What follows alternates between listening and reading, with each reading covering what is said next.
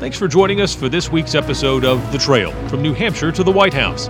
Anyone who wants to be president has to come through New Hampshire first, and no one covers New Hampshire politics like WMUR. I'm WMUR Political Director Adam Sexton, and we hope you can join us every week for this podcast.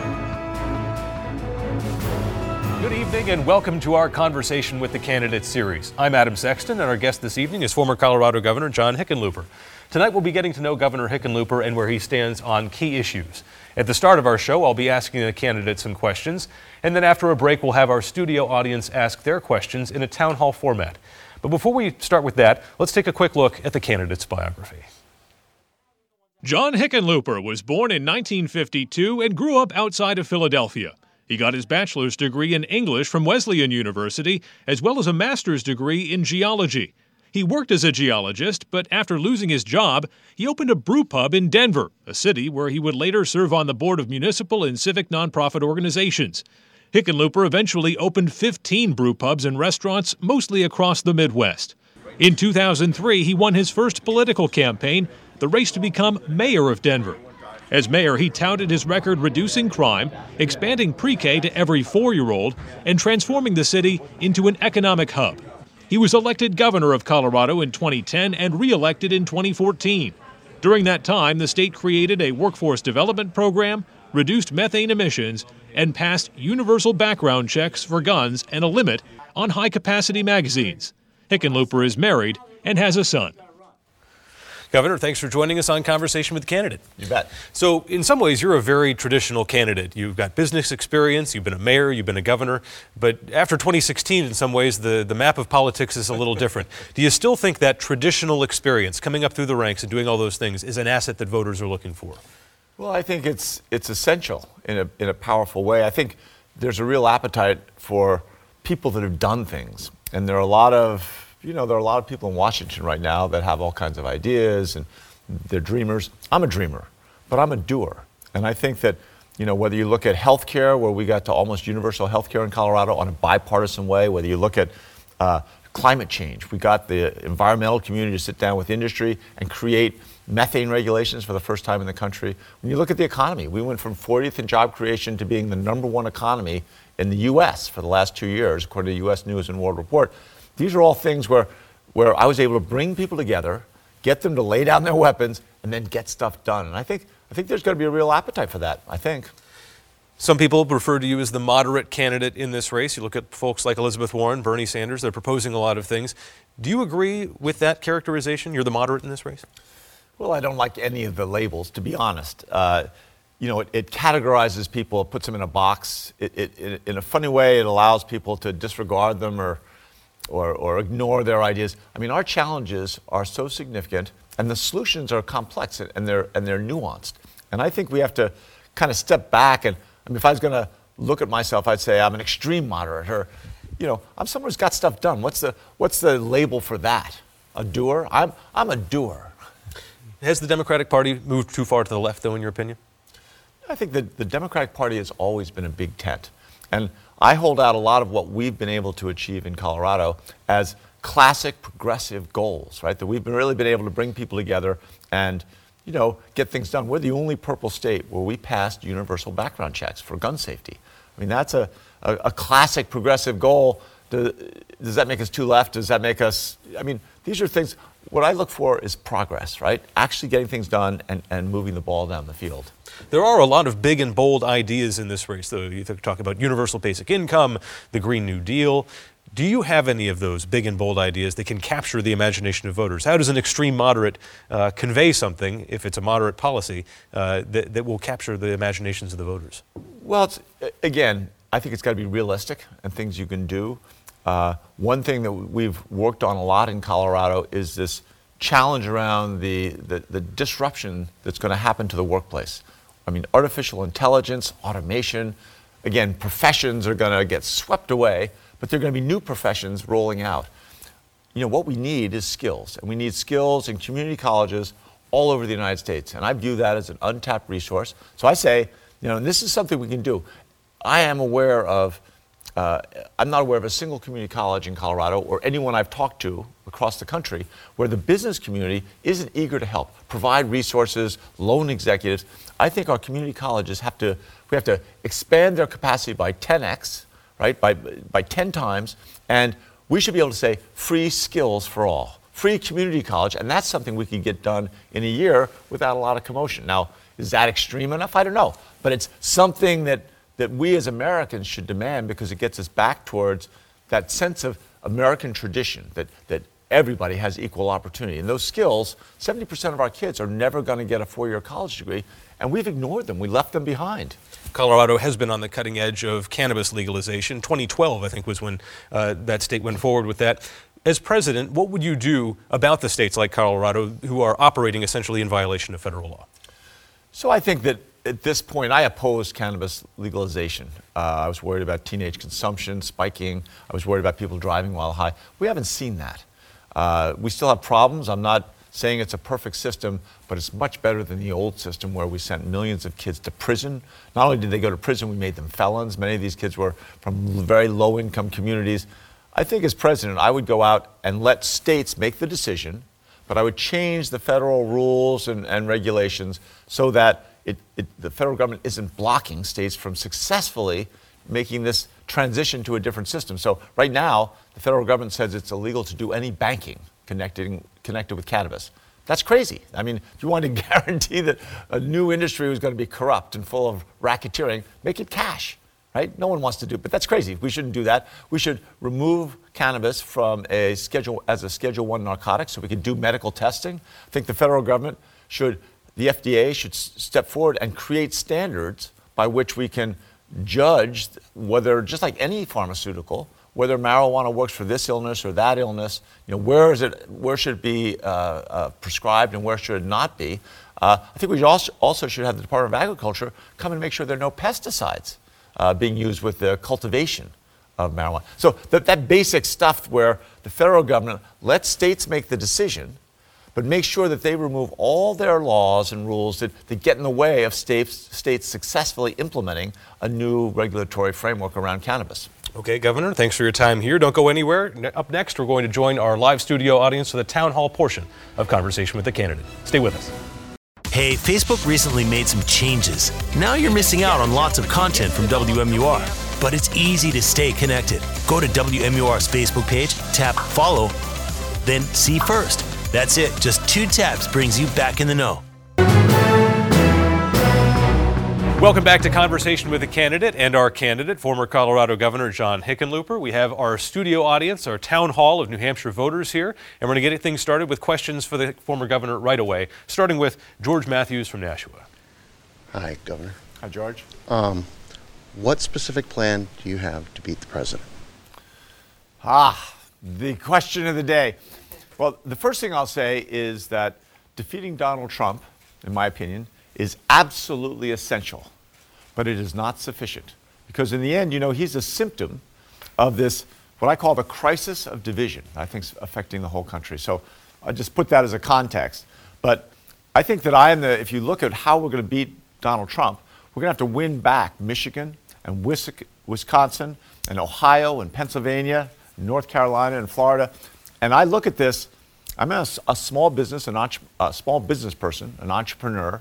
I was out of work for 2 years. I reinvented myself. I created a business. I created 1,000 jobs. But I also then had the experience as a mayor and a governor to understand how government works at the different levels and how dysfunctional it's become in Washington. And I think people in Michigan and Wisconsin and these Midwestern states, they're going to want to see someone who understands business and jobs. We've been working in Colorado to create apprenticeship programs and skills-based training in our community colleges to make sure that kids of all ages have a chance to learn the skills that are going to open the door for them to get much better jobs in this new economy. And President Trump has done nothing but turn his back on the people that helped elect him. And I think my job is to go out there and offer real examples of here's what a future can look like when you begin to prepare people, give them the chance to lift themselves up, which he hasn't done, right? I mean, you look at, I was in Iowa a couple weeks ago. And they say that a soybean farmer in Iowa will have to have 8 good years just to get back to where they were 2 years ago.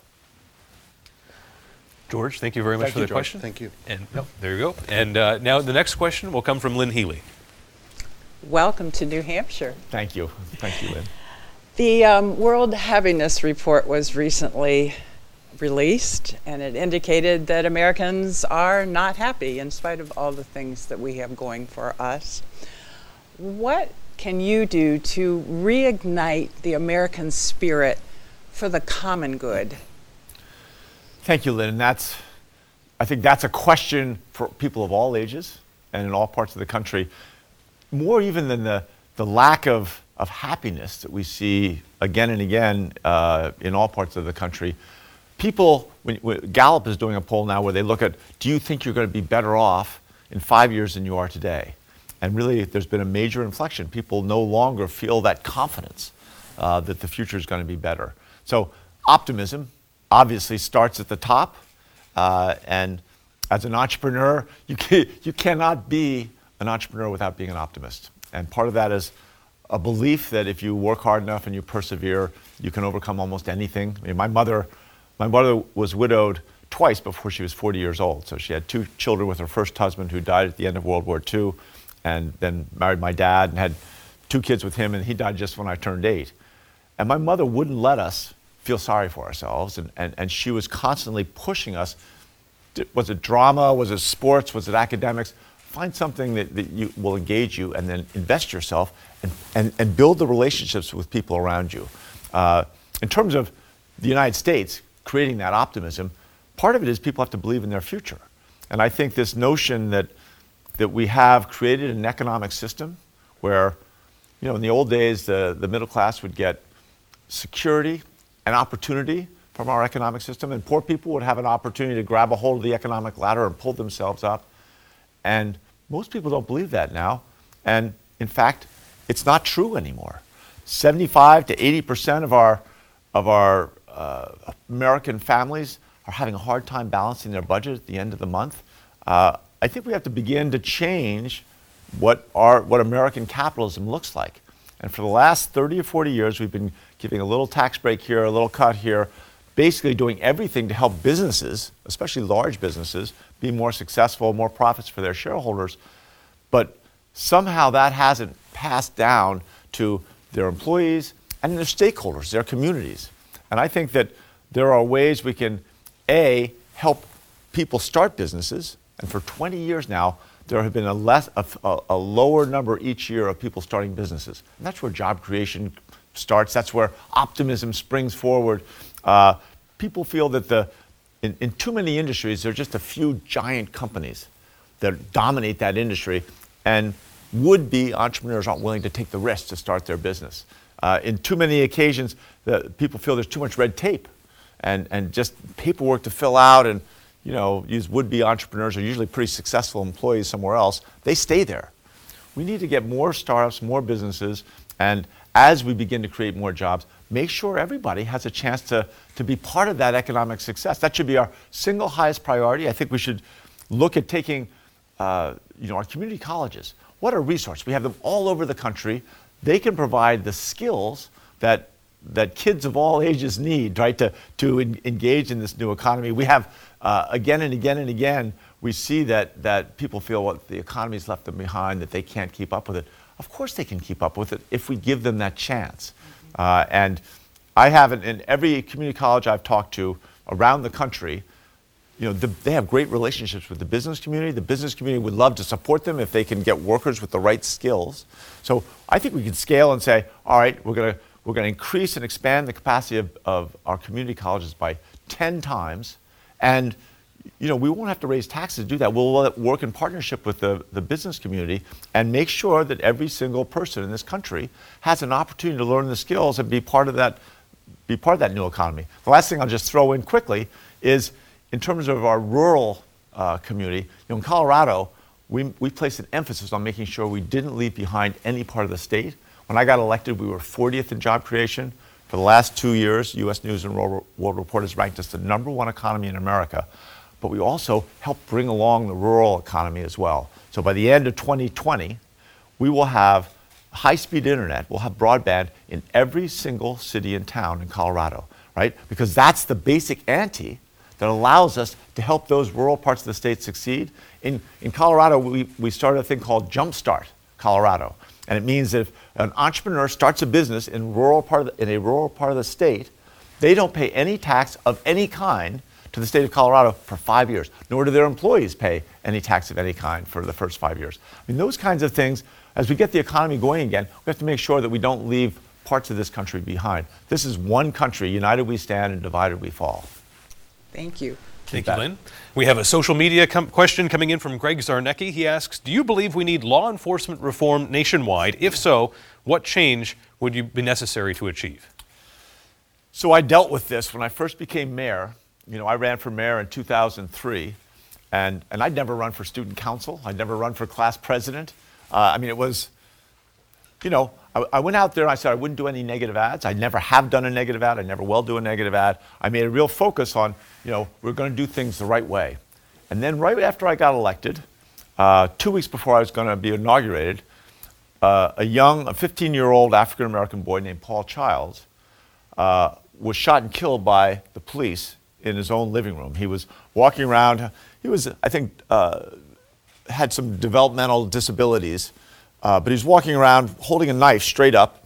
And his mom just told her daughter, Paul Childs' sister, you know, call the police, get them to come take that knife away from Paul. Well, the police came, emptied the house out, commanded him to drop the knife for three times, and then they shot him dead in his own living room. We began an effort around, you know, reforming our police system in Denver. This is 10 years before Ferguson. We created CIT training for every police officer. That's crisis intervention training. It allows police officers to recognize someone from a different culture, someone's is having a mental health issue. We made sure that we had beanbag shotguns and tasers, you know, non-lethal tools available for the police officers. We also created the Civilian Oversight Commission to look at all the patterns of police misconduct and behavior. Were they stopping and frisking African Americans or Latinos more than other people, which it turns out they were. And we created an Office of the Independent Monitor to be able to investigate issues around police misconduct outside the mayor's office, outside the city government, so that they could get accurate information about those police officers that were, you know, behaving in an egregious way. And we did this all in partnership with what we have in Denver is the Black Ministerial Alliance. There were 35 pastors and reverends, and they, for 2 years, became my partners as we created this system to make sure that we reformed our police department. Part of it was changing our discipline matrix so that police officers, instead of getting a slap on the wrist, could really be held accountable. As a country, I think the federal government, you know, the Justice Department has to investigate those places where the police department isn't getting that kind of support, but it should also lay out that template that we created in Colorado that allows our community to have a real voice in judging and assessing police misconduct. And then when you do most police officers are honest, hardworking people. They bring a lot of integrity to their job, but it only takes a few bad apples to really create disaster. I mean, the consequences for bad officers is so traumatic and so destructive to our communities. So I would argue that the federal government in the United States has a real responsibility to go out and help communities reform their police departments. Our next question comes from Paul Dosher of Ware. Thank you for being here, Governor. Tell us what you would do specifically to address climate change. Sure, thank you. And that's the question, not just in New Hampshire, it's a question that's at the top of the list everywhere. And I've got a master's in geology. I think one of my interns told me that I'm the first geologist ever elected a governor in the United States, which I'm not sure what that says. But I also think that I know for a fact that I'm the first brewer since Sam Adams in 1792 to get elected governor. As a geologist, I get it. And, you know, science isn't perfect. They're telling us now in 12 years, the consequences of climate change could well be irreversible. It could be 8 years. So we have to make this the highest urgency that we possibly can. And in Colorado, we were the first state to actually get the environmentalists, the environmental community, to sit down with the oil and gas industry and negotiate methane regulations. Methane is 25 to 40 times more destructive to climate than carbon dioxide. And in these methane regulations, in the end, it was 14 months of negotiation. And let me tell you, the environmental community and the oil and gas people hate each other. A lot of history of stabbing each other in the back. It was a bit of a challenge to try and keep everybody in the room at certain times. But in the end, the oil and gas industry agreed to pay $60 million to implement these regulations. It's the equivalent of taking 320,000 automobiles a year off the roads. And now that's being rolled out as national policy in Canada. It should be national policy in the United States, which it was until President Trump came along.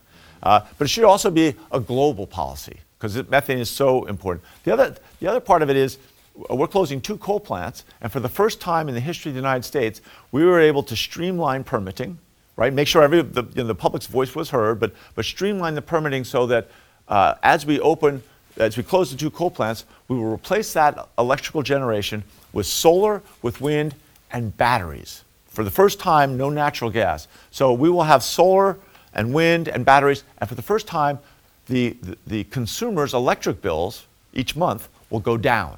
So now all of a sudden we transform the market to really becoming our partner. We also were able to get all 10 Western states to collaborate and create a 10-state framework by which we use some of the Volkswagen, the Volkswagen diesel scandal, all that settlement money, to create high-speed, rapid recharging centers for electric vehicles all over the West. So if you're driving from Denver up to Yellowstone Park, you don't have to drive around Wyoming. Even Wyoming agreed to participate. We've got to do all that and more. This has to be a sense of urgency that so far we haven't been able to convince the people of America to embrace, but we have to. Thank you. Thank you, Paul. Next question comes from Carolyn Morrill. Hi. In 2006, many Democrats supported the Secure Fence Act for border security. It was an 80-19 vote to do 700 miles. Why do you think having a barrier on the borders is now deemed immoral by some of those same Democrats? I think the question now is that the border wall is perceived as a scapegoat for a lot of other issues, and the immigrants in this country, people here legally and illegally, have been demonized and told that they're all rapists or they're all criminals in some way. We've got an issue in terms of our immigration system. When I ran for re-election, I met a number of people that had small businesses, like commercial painters or sheetrockers, who'd been in business for 20 or more years, and they wouldn't pay people under the table, and their businesses went out of business because they did things the right way, right? That's not American. Other employers are paying people under the table. I think the first thing is we've got to make sure that nobody gets paid under the table, that we get a system of ID in place and a commitment from business and sufficient punishment to ensure that people get paid above the table. But we also aren't going to expel 11 or 12 million people that are here illegally. The last data I saw from the Department of Labor, we have 7.2 million jobs that are available, and many of them need certain skills that the potential employees don't have. But 7.2 million jobs that are there. We have 6.3 million unemployed people.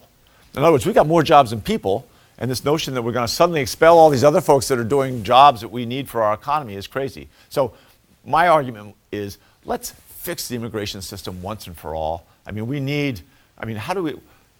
Certainly in all across the country, we're having a hard time harvesting certain crops, apples and blueberries. They can't be harvested by machines, and yet we don't have people to do that work.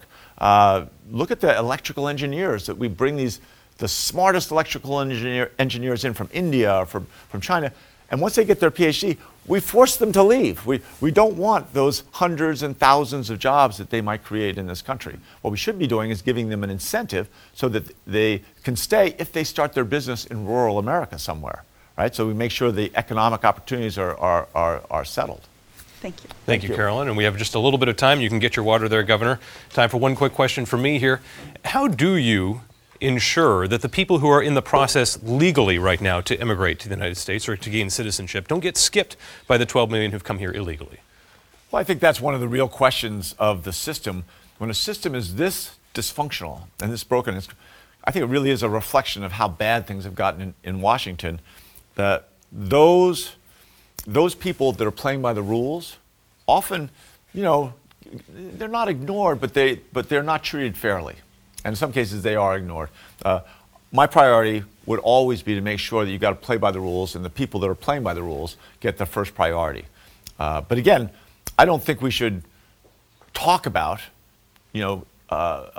putting 11 million or 12 million or 13 million people out of this country at a time when we don't have enough people to do the jobs we already have. And this economy, everyone says there's a recession coming.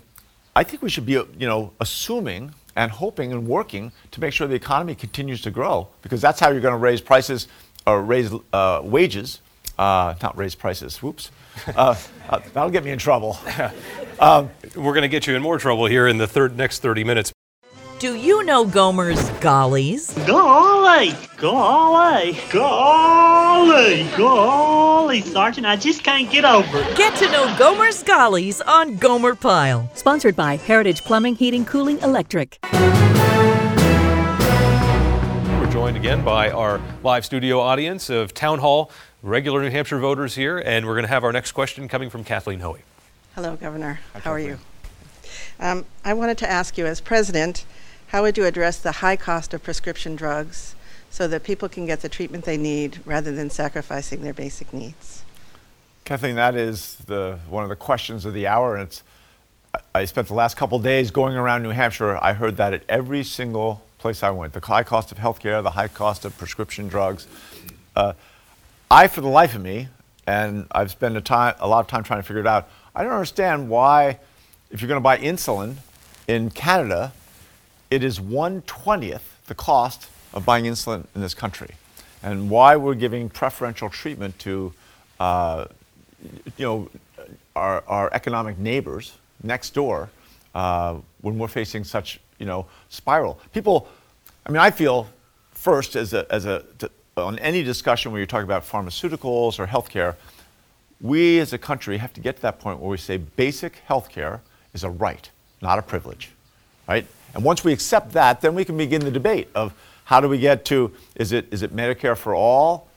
I'm not sure we could do that immediately, just because as unhappy as many people are with their insurance, their healthcare insurance, many other people are happy. And you can't I don't think it's a good idea when government rips things away from people where they're happy with it. But we've got to figure out some way to find cost controls. One way is transparency. Every hospital, every clinic, if your child or your grandchild is getting their tonsils out, you should be able to see on your phone what the cost and copay is going to be for you if you go to this clinic or that hospital, and there should be some measure of quality. You should know that you're getting a B+ or an A- quality, a very high level of quality. That transparency, I think, would allow consumers to make decisions and push the cost curve down. In pharmaceuticals, we have done two things. One is that the drug companies have had to invest so much money that they need to charge sometimes ridiculously high prices for pharmaceuticals. Now, sometimes they're providing a cure or a solution for someone who had no solution before. And in many cases, that saves society a huge amount of money of taking care of that person who would be in miserable circumstances. That works. But in other cases, they're just ramping up the cost for their own profit. And again, that's where transparency is. We should see how much money are they investing in research. And as Americans, we should recognize that we've got to unite together with the good drug companies, right? Which there are. We have issues in Alzheimer's and dementia. I'm going to guess almost everywhere I go, I ask whether someone, a family member or a close friend, has had Alzheimer's and dementia. Almost everyone says yes. And yet, the prescription drugs that we're providing for Alzheimer's are the same that we used 10 years ago. And there's to my knowledge, no drug company that's close to a more effective drug. Most of them aren't even putting serious money towards research. We have to change that. By 2050, they're saying that we will be spending $1.2 trillion a year just on various forms of dementia. And that's in 2018 dollars. Where's that money going to come from? We have to figure out, as a country, to put more money to scientific research, medical research, that is what they call pure research, really looking at the fundamental parts of biological science, but then also provide incentives so that large drug companies who right now are saying, well, Alzheimer's doesn't look beneficial, we're not going to make a profit on it. We have to figure out how to put enough money on the table so that they do provide and find a cure for it, because otherwise it's just going to suck money out of our entire community. So, A, make sure that we get a fair deal that we can negotiate for pharmaceuticals like these other countries do. And B, make sure that future drugs aren't as expensive. The other thing we could do for large, broad expanse pharmaceuticals and drugs, we now, in some cases, will require up to 250,000 people be part of that test population before it's approved by the FDA. Well, with big data, a lot of people think that we could do that same amount of research with 10,000 people, which would be dramatically less expensive. And if it gets us that same information, again, we should demand that is resolved, that savings to the drug companies results in lower prices. Interesting. Thank you so much. Thank you. Yeah. Thank you, Kathleen. And there's a good follow-up coming from social media in Jim Wilkie. He asks, what is your plan to provide universal health care coverage? So Colorado, we got to almost universal coverage. We've got just short of 95% coverage. We expanded Medicaid. We have, I think, the most innovative and really one of the most successful healthcare exchanges in the country, but we didn't get to 100%. And I think we do need a public option. Now, if we do that public option, let's say it's Social Security, that's where I'm really going to get myself in trouble. Let's say that it is Medicare, right? Or Medicare, one of the other forms of Medicare. How do we make sure that people know how to get there and that it scales rapidly enough so that there are real cost savings? So you have Medicare, you have Medicare Advantage, there's certain other twists there. What we want to get to is the point where that public option allows people a choice. So if their health care is too expensive or doesn't provide enough coverage, they can get to Medicare, and if more people go to Medicare, then we can actually someday we could get to Medicare for all. People have to remember, I think, that we're over 150 million people right now have insurance with a private insurance company, and many of them are unhappy with that insurance, and the inflation that happens seems like every year is 6, 8, 10%. But we also have to remember that many people are happy with it. And so I don't think we can go immediately. I have tremendous respect for Senator Sanders and all the work he's done to provide clarity to some of these major issues facing this country. But in this particular case, I don't agree with his solution. In this same vein, as governor in Colorado, on the issue of healthcare and specifically mental health, what have you done about mental health? Obviously, one of the terrible problems we have in the United States with mass shootings, mental health seems to be a big issue, and you saw one of the worst there in Colorado yourself. So mental health as it relates to our gun problem in this country. So when we had the shooting in the Aurora movie theater in 2012, and one of the most sobering things in my life was going to the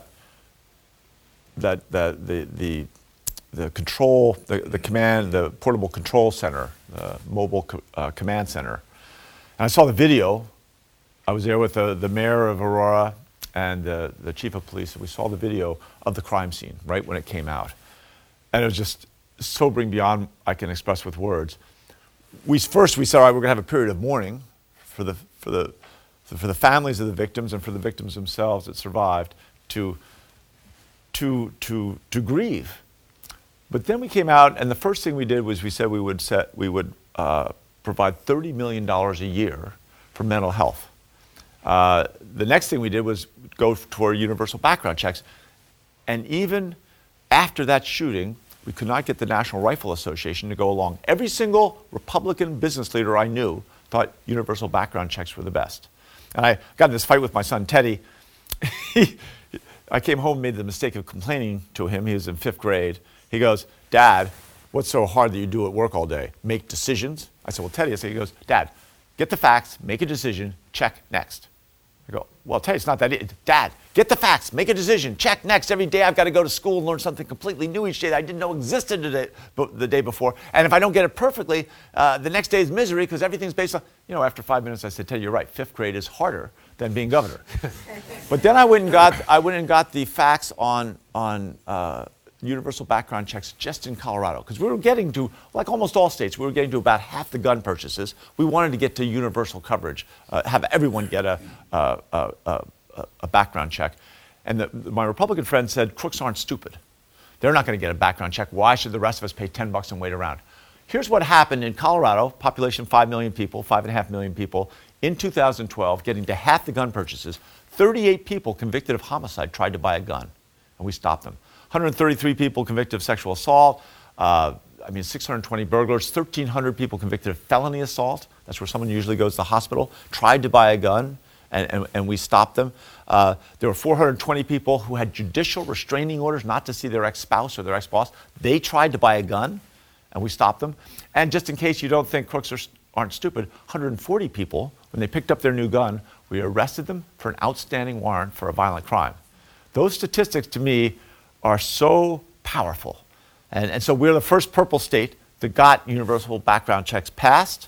We had 2 Democratic senators that were recalled. There was an NRA put a huge amount of money into making sure that they got recalled from the state Senate. But we got it done. I think we also have to, the question was also about mental health. And even though we're putting all this money into mental health, it is still, we are in a national epidemic of mental health. And there's a level of depression and despair that people all over this country are feeling. That earlier question when we talked about, why is our unhappiness coefficients and measurements so significant? A lot of that is mental health issues.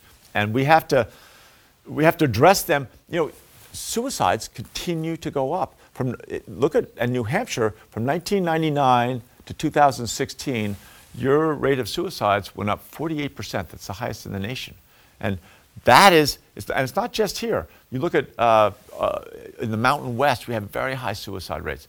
On the other hand, but connected, look at the level of opioid addiction that we're seeing, and that translates sometimes into heroin addiction.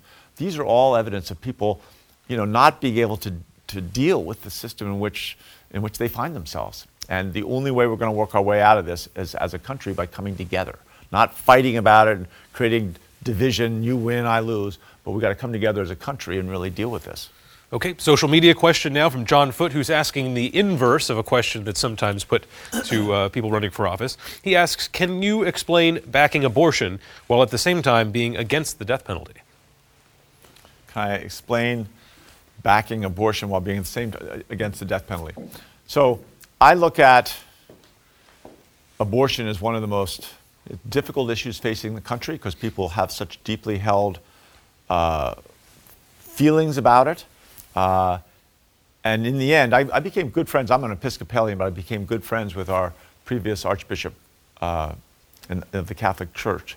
And in the end, we agreed that we were going to disagree on this, but we both felt that we would do everything we could to make sure there were less abortions. And I feel, in the end, I think that women have to have the right to control their own health, their own health care.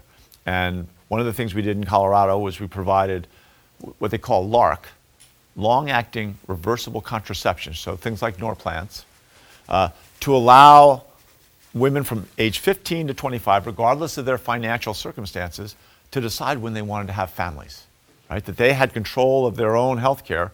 And in that process, we reduced teenage pregnancy and teenage abortion by more than 60%. And I think that's part of where we get to. Abortion is such a difficult issue. I think we've got to get to a point where we all agree that we're going to do everything we can to make sure we have less and less and less situations of unwanted, unintended pregnancies. Now, in terms of the death penalty, I was always for it my whole life until you actually look at the facts. And the facts are that it costs a fortune, somewhere between, depending on what state you're in, $10 and $20 million once you pay for all the appeals. It's not a deterrent. States that got rid of the death penalty 50 years ago have no increase in homicides or mass murders. It drags the family members of victims through the worst period of their life again and again for every appeal. And perhaps most importantly, it is the ultimate penalty. And again, we found we've made mistakes. Eyewitnesses are wrong. DNA proves someone innocent. And even more than that, it depends on where that crime is committed. And most data suggests whether the guilty party is a minority, on whether they get tried as a death penalty case. Sometimes the same crime in two neighboring jurisdictions, almost identical crimes, one will get tried as a death penalty and one will be tried as life in prison without parole. And as you get those facts, it's hard not, at least for me, it's hard for me not to come out against the death penalty. Next question comes from Aaron Motto of Derry. Welcome to New Hampshire. This country is very politically polarized, trading right and wrong for left and right. What would you do to change this? Well, that's a great question, and thank you so much. This notion of the polarization. I'm running for president because I think we are facing a crisis, a national crisis of division. And I don't think, I grew up during the civil rights protests and the protests against the Vietnam War in the 1960s. I think we're more divided now than we were then. I think you have to go back to the Civil War to see this country as divided as it is today. And I really feel that part of what I've done, and I never ran for student council or anything before I ran for mayor of Denver in 2003, but I ran for mayor because I'd worked to bring bring restaurant owners together when I first opened my restaurant in 1988. When I became mayor, I brought together all the mayors in the region that used to hate each other, and there were 2/3 of them Republicans. We passed together, all 34 mayors unanimously supported a tax increase to create a transit system that really works. As governor, we got the environmental community to work with the oil and gas industry to pass methane regulations, the equivalent of taking 320,000 cars a year off the road, as I said. Those are records of bringing people together and getting progressive achievement. And I think that's why I'm running, is I feel like I can bring people together and get results. There were a lot of dreamers in Washington. I'm a dreamer too, but I'm also a doer. And I think that, long term, I know I can beat Donald Trump. But I also think I can bring us together on the other side and really create positive, progressive change. Thank you so much. You bet. Thank you, Aaron. Next question comes from Ann Ackerman. Hi there. My question is, what specific criteria would you use in nominating members for a cabinet and for judicial appointments? Thank you. That is an excellent question. That's the first time I've gotten that specific question, although I've been thinking it in my head. So I think I am prepared in that sense that when I got elected mayor, I didn't care whether someone was a Republican or a Democrat. I ran for mayor. I was going to try and lift up the whole metropolitan area, but I was also going to try and fight back against what I call the fundamental nonsense of government.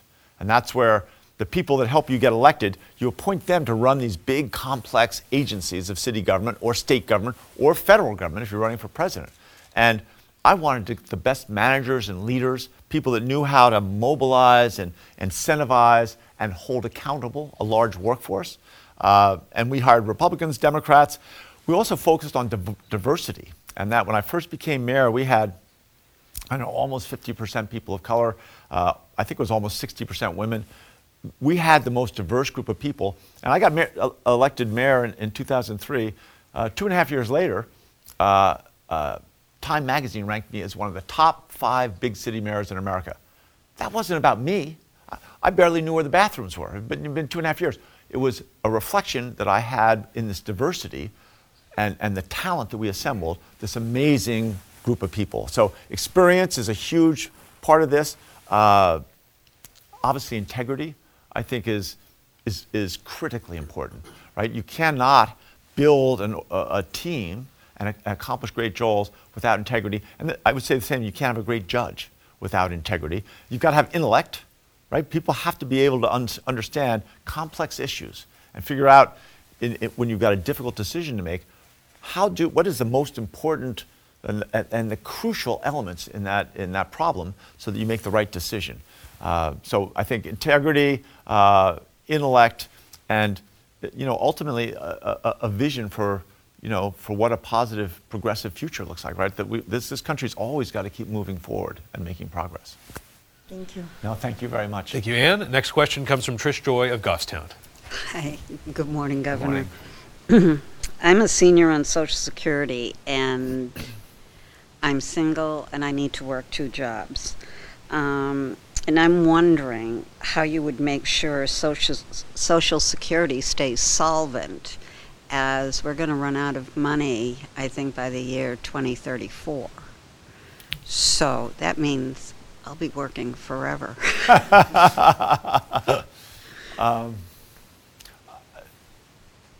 I hear you.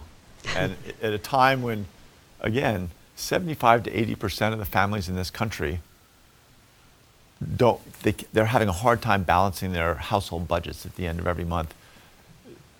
We are at a crossroads where we've got to make some really important decisions. And certainly Social Security should be inviolate, right? By that I mean no one should be able to mess with it.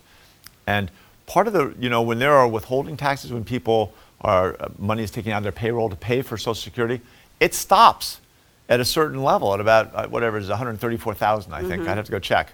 Yes. Why does it stop at 134,000? I think that if we let that go on up, so the people that make $5 million are still paying that sliver for 5%. Yeah, exactly. That small amount of their paycheck. And when you're making that kind of money, why would you fight? I'm sure they will fight me on it. But if we would make that one change, it would take about 80 or 85% of the problems with balancing Social Security. It would eliminate them. So I'd start there, right? And then I would also focus on how do we make sure that the other parts that have been eroding the purchasing power of Social Security over the years, such as the cost of housing. As the cost of housing goes up, again, for many individuals, it eats up a larger part of that very limited amount of money. The same thing in terms of the cost of health care, right? Even Medicare, you still have to pay into Medicare. Mm-hmm. How do we protect that so it's not taking a little bit of a bigger chunk? As you know very well, Social Security is not lavish, right? You're working 2 jobs. I'm working 2 jobs. I mean, we should protect Social Security. I give you my word, if I'm elected, I will not allow any dilution to Social Security. I will veto any kind of legislation that reduces Social Security, and I would focus on making sure that at every level we've tried to restore and make permanent a solvency, that we don't run out of money. Okay. Thank you. No, you bet. Thank you, Trish. Following on that, Governor, national debt, $22 trillion. If you're going to fix Social Security, it's going to cost money. What about the debt? The debt drives me nuts. And I think the bottom line is, and I'm going to go off a little bit, and I'll restrain myself, take a deep breath. I mean, we passed a tax cut in the recent past, and that tax cut, rough justice, was $1.5 trillion. And it benefited a very small number of people, and it's going to be paid long term by a very large number of people, which is to say our children and grandchildren, to a large extent. Here's an interesting thing that I haven't seen reported, but I think it's pretty accurate. That $1.5 trillion, which essentially went into our national debt, right? Go look at we're not seeing the gigantic extra revenues, our deficits going up, up, up. That $1.5 trillion goes into our national debt. Half of that tax break was to corporate America, right? And I don't deny that our tax rates have to be competitive. We didn't have to make it the lowest tax rate in the whole country. And if you take a moment and think about it, half of it, so that's about $750 billion, goes to corporate America. 30% of the shares in our publicly traded stocks are owned by foreigners and foreign corporations and foreign governments. So we basically gave 30% of the $750 billion. Now you're getting close to $250 billion we gave as a gift to people that don't even live here. Obviously, I would balance the budget. And this notion that, every governor, I got to balance the budget every single year. And even when they're bad years, you figure out how to do it. It's no fun. People get angry. It's life. Every one of us has to balance our budgets. The federal government, the notion that they can continue to print money, and now some people are saying, well, long term, it doesn't really matter. Don't let them kid you. It will come back and bite us. If insurance rates start going up, interest rates start going up. Insurance rates already have gone up. But if interest rates start going up, that cost, the amount of money that's going to pull out of our spending capability for the federal government, it's just going to pull more money out and make it harder to balance a budget than it is today, which obviously is not easy. So I will balance the budget, and then I will focus on trying to build the economy in a way that really does let us work our way out of this incredible. That's the only real way. I can't imagine that we're going to be able to cut the national budget in such a way that we address the overall, this huge gap in a positive way. But I think we can, if we balance the budget, then as we grow our economy, we will slowly but surely have the national debt be a smaller and smaller and smaller percentage of our GDP. If you're going to balance the budget, don't you have to cut something somewhere, though? It seems like we only balance that budget in times of plenty. So what gets cut? Oh my gosh. The first thing, no one has really come in years and years and years and looked at how do we make the federal government more effective. And it's not just, sometimes when you just randomly fire people or force them to leave and you don't replace them, you actually make things more expensive and worse. When I was mayor of Denver, I came in, it's funny, my mother, as I said, my mother was widowed twice before she was 40, but my mother also grew up in the Depression. And so she sewed all her own clothes. She never bought a dress. She would wash tinfoil and tape it to the refrigerator door to make sure she could reuse it. I'm not making this up. But that approach to frugality is a place to start. And it's funny, all my grandparents were Republicans, all my aunts and uncles were Republicans, but my mother felt government should be smaller, but government had to work. And she raised 4 Democrats. I look at where are you going to make cuts? Part of it's efficiency. So when I was mayor of Denver, from when I began to when I left, we had 7% fewer employees when I left than when we began, and yet we were doing probably providing half again more services. That's the first place you find cuts. And then you have to look at savings right now we're spending 19% of our GDP for healthcare. You take the average of Europe, and they're at about 10%. That's almost half of what we're spending, and they have better outcomes. You can't tell me that if we actually got people to come together, and we got the hospital association and the doctors and the insurance companies, the pharmaceutical companies, all to work together and just say, you're all going to have to take a little bit of a hit. But we cannot continue spending at this level, and we can't continue this inflation, that we wouldn't begin to bring that back. And then part of it is, even as we're trying to balance the budget spending, we're going to have to address things that have been, off the list. In terms of our military, do we need quite so many bases overseas as we have today? And we're talking about hundreds and hundreds of bases overseas. I think maybe we should be investing more money in things like cybersecurity that I think provide a greater danger to America right now, and that we begin looking at how do we get more efficient use out of our international relationships. If I was president, I could tell you the 2 things I wouldn't do. I wouldn't ignore the advice of the most talented and experienced military officers and intelligence officers in the world. I would not ignore their advice. And I also would make sure that we didn't alienate our allies. I understand trying to browbeat allies into paying more. I'm not sure that's the best way to get there. I think getting everyone to work together could actually save us money long term in how we allocate our dollars. We've got about 2 minutes left here, and this story of your upbringing, I'd like you to touch on that a little bit more. A formative experience, obviously, having a single mother and losing your father at age 8. How did that shape you, do you think, as a leader, watching her and then also having lost your father at such a young age? Well, my mother told us again and again, she said, you can't control what life throws at you, but you can control how you respond. Does it make you stronger or weaker? Does it make you better or worse? And she told each of us that we had to, figure out what our calling was. Was it sports? Was it drama club? Was it academics? I was moderately dyslexic, so I was never a good student, so that choice was easier for me.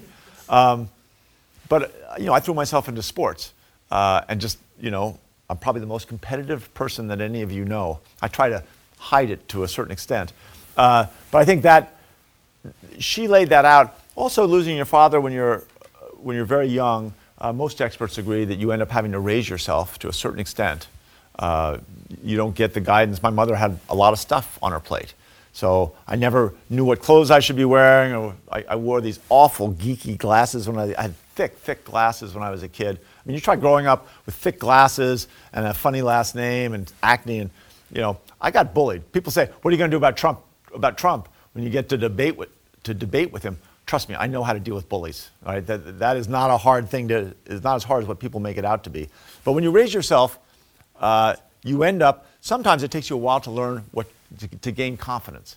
And of all the people running for president, all the people being talked about running for president, I'm going to guess I'm the only one who never ran for student council, let alone class president. I didn't have the confidence. And only when I opened that restaurant and I built a team and saw that we could change a whole community, and then I became mayor and had put a bigger, better team together, that's when I really began to realize, I am a leader. I mean, it came kind of as a shock. And I think sometimes that approach to leadership, especially right now at this moment in America, might be just what we need. Governor John Hickenlooper, we thank you so much for your time. Thank you so much to our audience. Thanks for joining us for WMUR's The Trail, from New Hampshire to the White House. If you have a moment and can write a review or subscribe to this podcast, we'd certainly appreciate it. You can also find us on WMUR.com and our free WMUR app 24/7. See you for the next episode of this podcast next week.